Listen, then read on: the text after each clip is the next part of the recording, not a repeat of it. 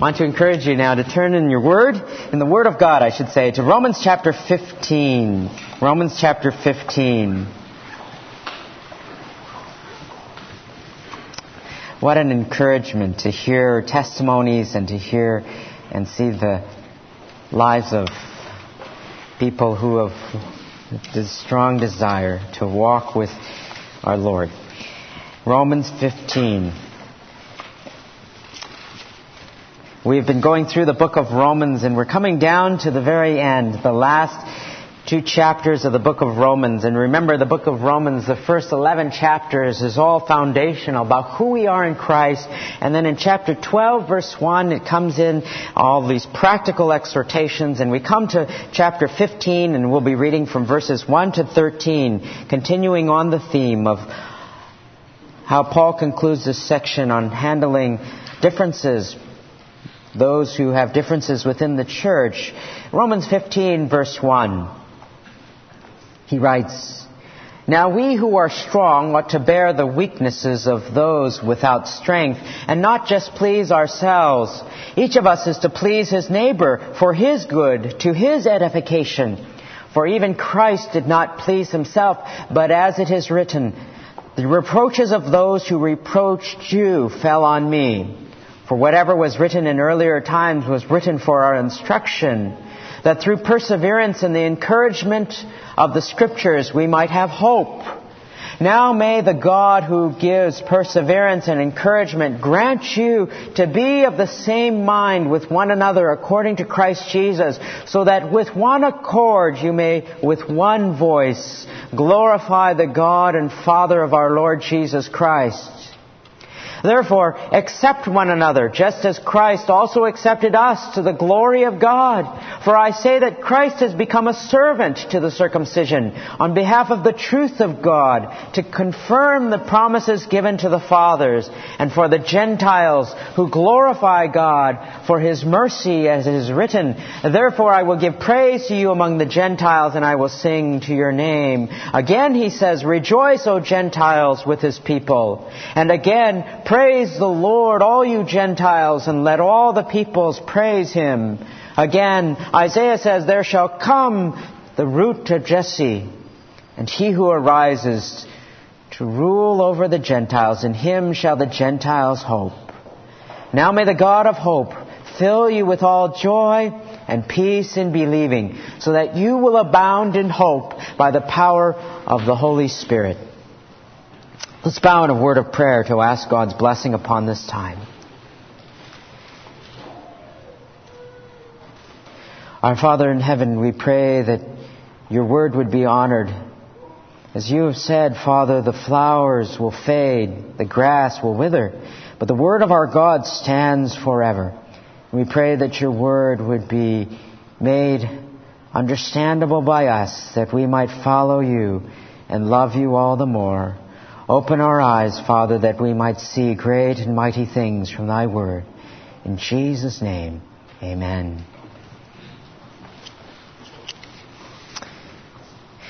There was a Snoopy cartoon in Peanuts, in which Lucy comes in, you see, in frame number 1. Lucy comes in and Linus is sitting there watching TV, and she says to him, and she threatens him with her fists to change the TV channel. And he says, in the next frame, "What makes you think you can walk right in here and take over?" She says to him, in the next frame, "These 5 fingers, individually they're nothing, but when I curl them together like this into a single unit, they form a weapon that is terrible to behold."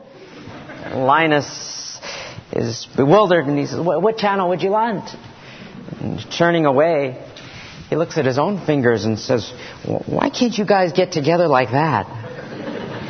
Unity is important. It's important when we want to accomplish things, especially for the church, when the church wants to move forward. And that is the theme of this passage as Paul ends this whole section on differences and gray areas. As we've been talking about gray areas for the past 2 weeks, there have been themes that we have covered in the book of Romans. Here he comes to conclude this whole section about understanding differences and handling differences within the church and how we're to relate to each other who have differences. As many of you know, we've been going through the book of Romans for over a year now, and in the book of Romans we've looked at seeing how God's plan has manifested itself among the Jews as well as the Gentiles. If you're a Gentile, then you're not a Jew. You see, it's one or the other. Gentiles would include us if a Jew were looking at us. It includes both Jews and Gentiles, and I mentioned when chapters 1 through 11 were really foundational. And then you come to chapter 12, which is the first command in the book itself, which tells us how we are to be living sacrifices, and how we are to not think of ourselves more highly than others, but to think of ourselves in a sober way, and to think of others as important. Why? Because they have gifts. Each and every person in the Church of God has gifts that they bring to the table to serve God, spiritual gifts that are given to them by God. And we are to therefore be accepting of one another, both Jews and of Gentiles, despite the differences. But we're to not simply to accept all things, but we're to commit to not causing others to stumble in the things that we're to do. We're to not risk losing our testimony before others. We're to build others up and not tear them down. We're to be true to our convictions. All of these things Paul has been talking about in this book, because in the church there's great diversity. And in the Roman church, there was great diversity. There were Jews and there were Gentiles. There were some who came out of a very traditional background, and others who came out of a very pagan background, a very non-Christian background. And so some came with traditions and others that didn't, and there was controversy within the church at Rome. And so here he speaks to those controversies, things that they did with a desire to honor God, but they felt very strongly about those things. And so Paul here in this chapter concludes with 4 principles that we remember, 4 principles that he wants to encourage the believers by.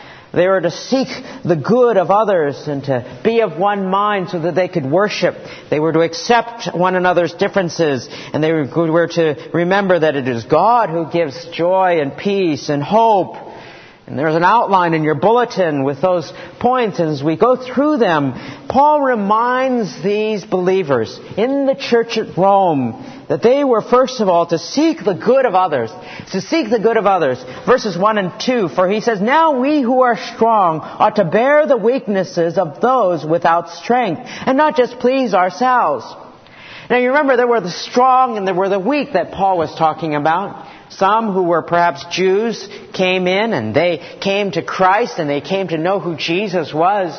And they came with traditions. They believed that you couldn't do certain things on the Sabbath. They believed that you couldn't eat certain foods. In fact, some of them so far didn't believe that, well, how would we know if the meat was prepared rightly? We would just become vegetarians. And they held very strongly to that because they believed it pleased God. And Paul characterizes those individuals as the weak, those who had very strong convictions that inhibited them from doing certain things.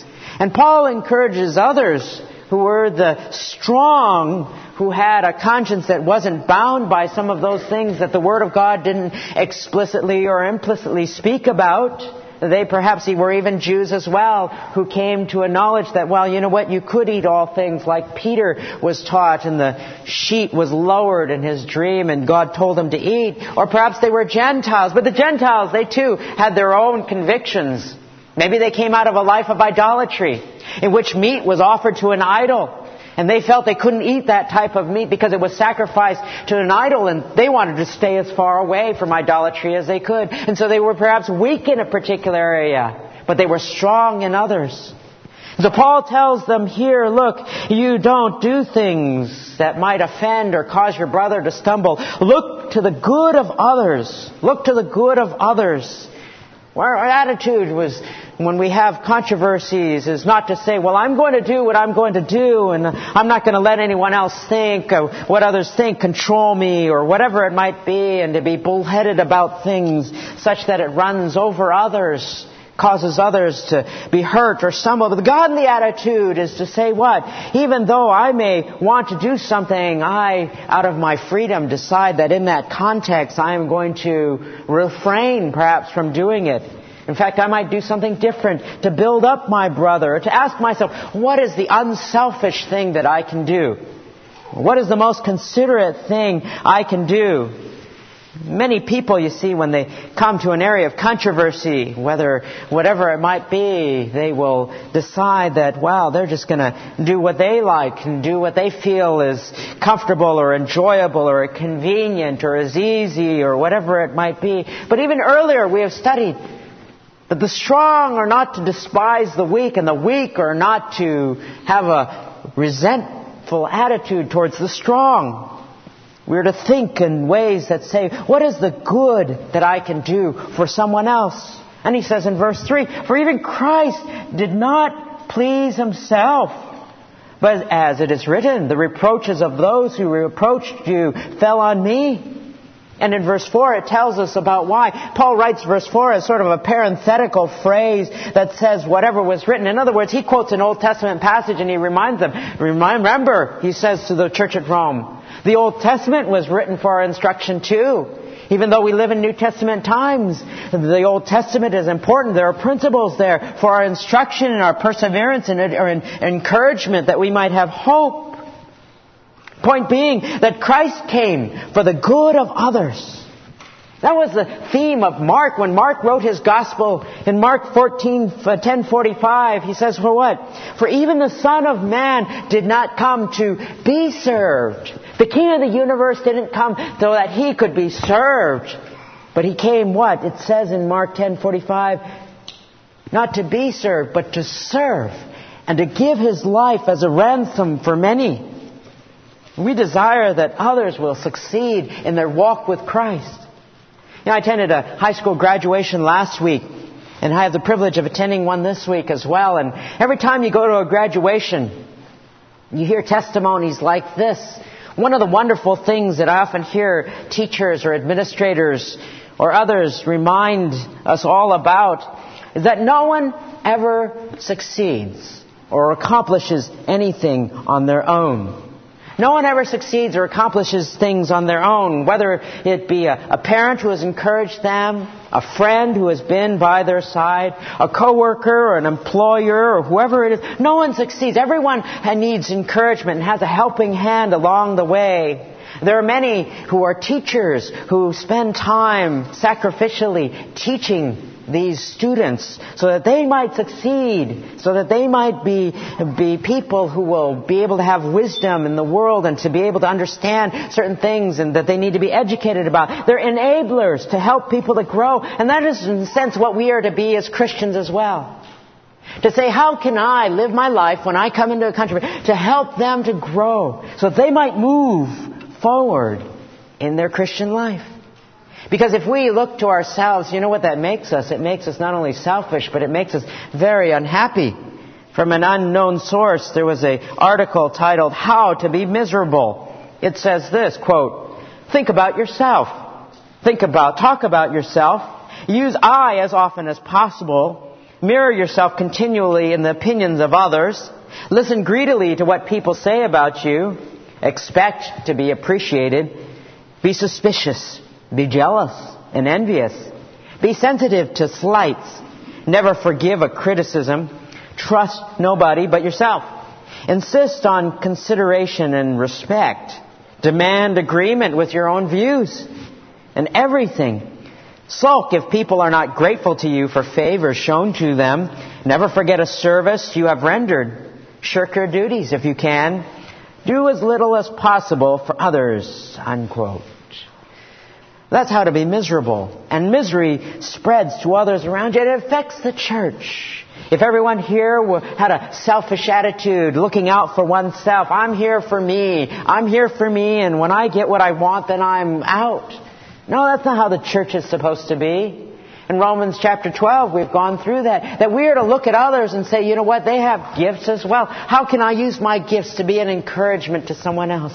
How can I use my gifts to help someone else along in life?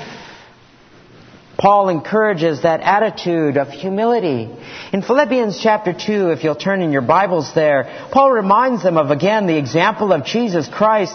In Philippians chapter 2, he writes from chapter 2, verse 2, about how they are to make his joy complete in this joyful letter that he writes to the Philippian church. He says there, make my joy complete By being of the same mind as Christ, he means. Maintaining the same love, united in spirit, intent on one purpose, do nothing from selfishness or empty conceit, but with humility of mind, regard one another as more important than yourselves. Do not merely look out for your own personal interests, but also for the interests of others. In other words, he doesn't say ignore the things that you're interested in. He doesn't say that. But look out not only for your own interests, but also for the interests of others. What can you do to help them move along in a godly way? Secondly, he says, be of one mind. Be of one mind so we can worship together. We are to be of one mind so we can worship together. Verse 5. Now may the God who gives perseverance and encouragement grant you to be of the same mind with one another according to Christ Jesus, so that with one accord you may with one voice glorify the God and Father of our Lord Jesus Christ. You see, paradoxically, he asks in verse 4, they are to be what? People who have perseverance and encouragement by the Scriptures. And yet in verse 5, it is God who enables that in us. What God asks us to do, He enables us to do. And we are to be like-minded, and so that we can worship together, so that there can be unity and harmony, which is a requirement so that we can worship and our focus will be on God. I don't know if you've ever sat around a dinner table before when your family perhaps has had a fight or an argument. You knew that two of your kids aren't getting along. Or maybe you've had to discipline one of your kids and they're not very happy with you. Or maybe you know that your parents have had an argument or whatever it might be. You know, it doesn't matter how expensive the food is. For some reason, when there's not harmony around the table, the food tastes all the worse. And that's how it is. It's because we can't focus on what is set before us. And if we're a church that is a split or a fight or whatever church it might be, they can't focus on the Lord. And so Paul calls here for harmony, and nothing sours worship, and nothing distracts the mind from the Lord than sinfulness and division. I read about a church this past week, 2 congregations in this little small town. They were only a few blocks away from each other in this little small community, and they had a wonderful idea. They said, why don't we join together? Why don't we join together? It's a small community. We both have small churches, and if we can only just join together, we'll be larger.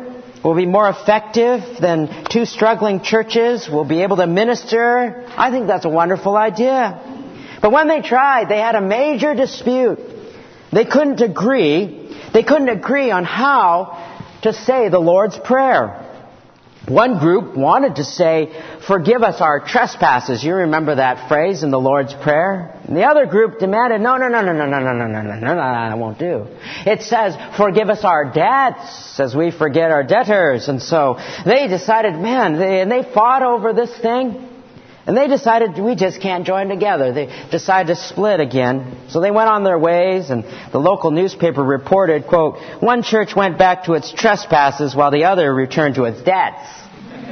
The worship of the church is dependent upon the unity of the body and the appreciation of the gifts that people bring. And the differences that are done for the glory of God, those are to be set aside so that we can worship. Thirdly, we are to accept one another's differences. To accept one another's differences, verse 7. Therefore, accept one another just as Christ has also accepted us to the glory of God. Paul calls us to accept one another, and in this context, again, the reference was to those who were weak. They had convictions about this day or this food or whatever it might be. They were trying to do it for the glory of God. Others had different things that they felt strongly about, and they were to accept one another. Why? Because Christ has accepted them, including the Gentiles. And he goes on in this passage with 4 Old Testament texts that speak of how the Gentiles will someday be brought into the church. And how there's not to be this discriminatory thing between the Jews and the Gentiles. For the Gentiles were going to be included, how they would praise God. And that's the purpose of those 4 passages there. Later on, when he quotes them, we're not to divide, but to be unified. And some will divide over things that are minor and unclear. Pastor R. Kent Hughes, who wrote a wonderful book called Disciplines of a Godly Man, writes about how he was ministering once and how he had a young man come to him who was extremely disturbed. He was extremely bothered. Why? Because he, as a pastor, was wearing a suit that contained two different types of fabric. It said it had contained cotton and polyester. You know, there are people who believe that, actually. Cotton and polyester, whatever, two different types of fiber. For Leviticus 19:19 says, do not wear clothing woven of two kinds of material. And he had a little of a following, all cotton clothes or whatever it might be. And they were making sure that their hair was cut and the women had their ankles covered, etc. And you'll find that there are individuals who have different convictions about those types of things. Dr. Donald Gray Barnhouse was a commentator and a pastor back in the early 1900s, recalls it at a meeting that he had. There were two women who came up at this large meeting. There was a couple hundred people there. The women wanted him to rebuke the others because there were some girls there who weren't wearing stockings. And he looked at them and he said, quote, "The Virgin Mary never wore stockings." They gasped and said, "She didn't?" I answered, he said, "In Mary's time, stockings were unknown. So far as we know, they were first worn by prostitutes in Italy in the 15th century. When the Renaissance began, later ladies of nobility wore stockings at the court ball, greatly to the scandal of many people. Before long, however, everyone in the upper classes were wearing stockings," unquote.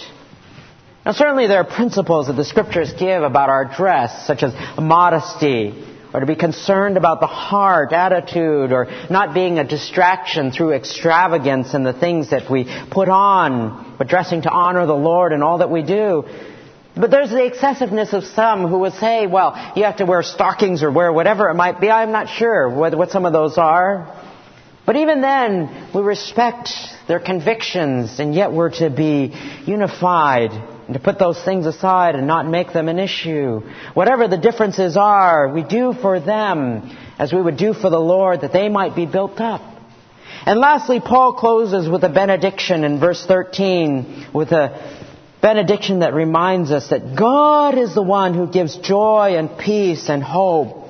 For he says, "Now, may the God of hope fill you with all joy and peace in believing, that you will abound in hope by the power of the Holy Spirit." And he's convinced that they are full of goodness, filled with knowledge, and not able to admonish one another. This is the prayer that Paul prays for them, that they might have an understanding that it is God who grants these good things to them, that they might be unified and worship together, that they might admonish one another, which means to encourage in a biblical way. For it is God who grants to us that joy and peace when our focus of faith lies upon Him and not upon the things that divide, that are non-biblical or non-moral, that aren't explicit or implicit in the Scriptures. You see, no one is proposing at all that we set aside what is true, or we set aside not fighting for righteousness, or we tolerate sin, or things that are unbiblical, or to put up with immoral or unbiblical ideas even. But Paul's encouragement to the church for the past couple of weeks as we've been looking, that there are things that are perhaps neutral, good, morally acceptable, not unbiblical, that Christians may have differences about. And when they do it for the Lord, because each of these cases, they were doing it for God. They were trying to restrict themselves or something because they wanted to do it for the Lord.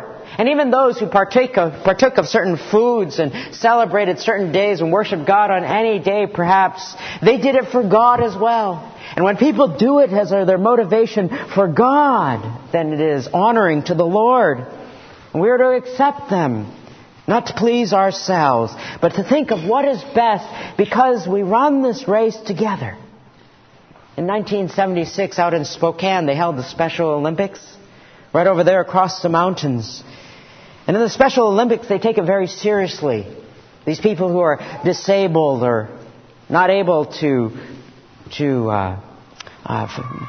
compete in a regular event with others. And so they take it very seriously and they train hard for the Special Olympics. And they lined up, I believe it was a 100-yard dash that I had read about.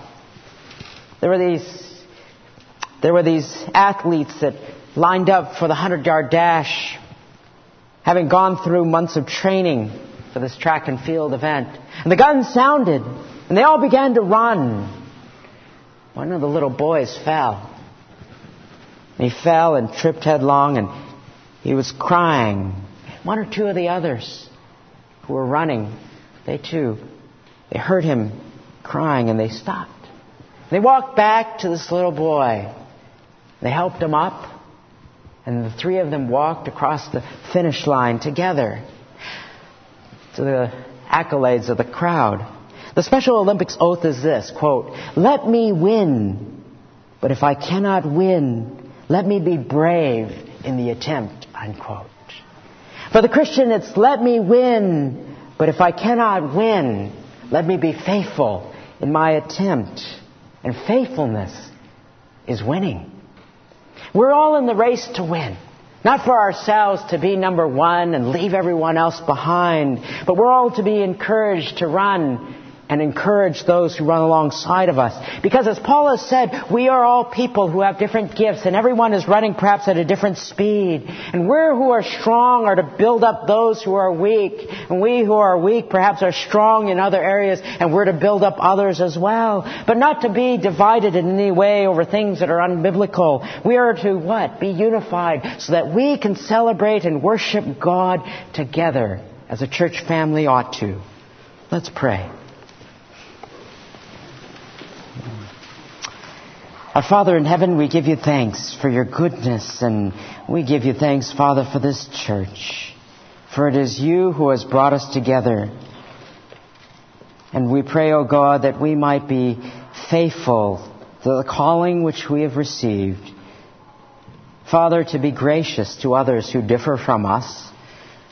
And Father, that we might extend to them a helping hand, that they might grow and be more like your Son.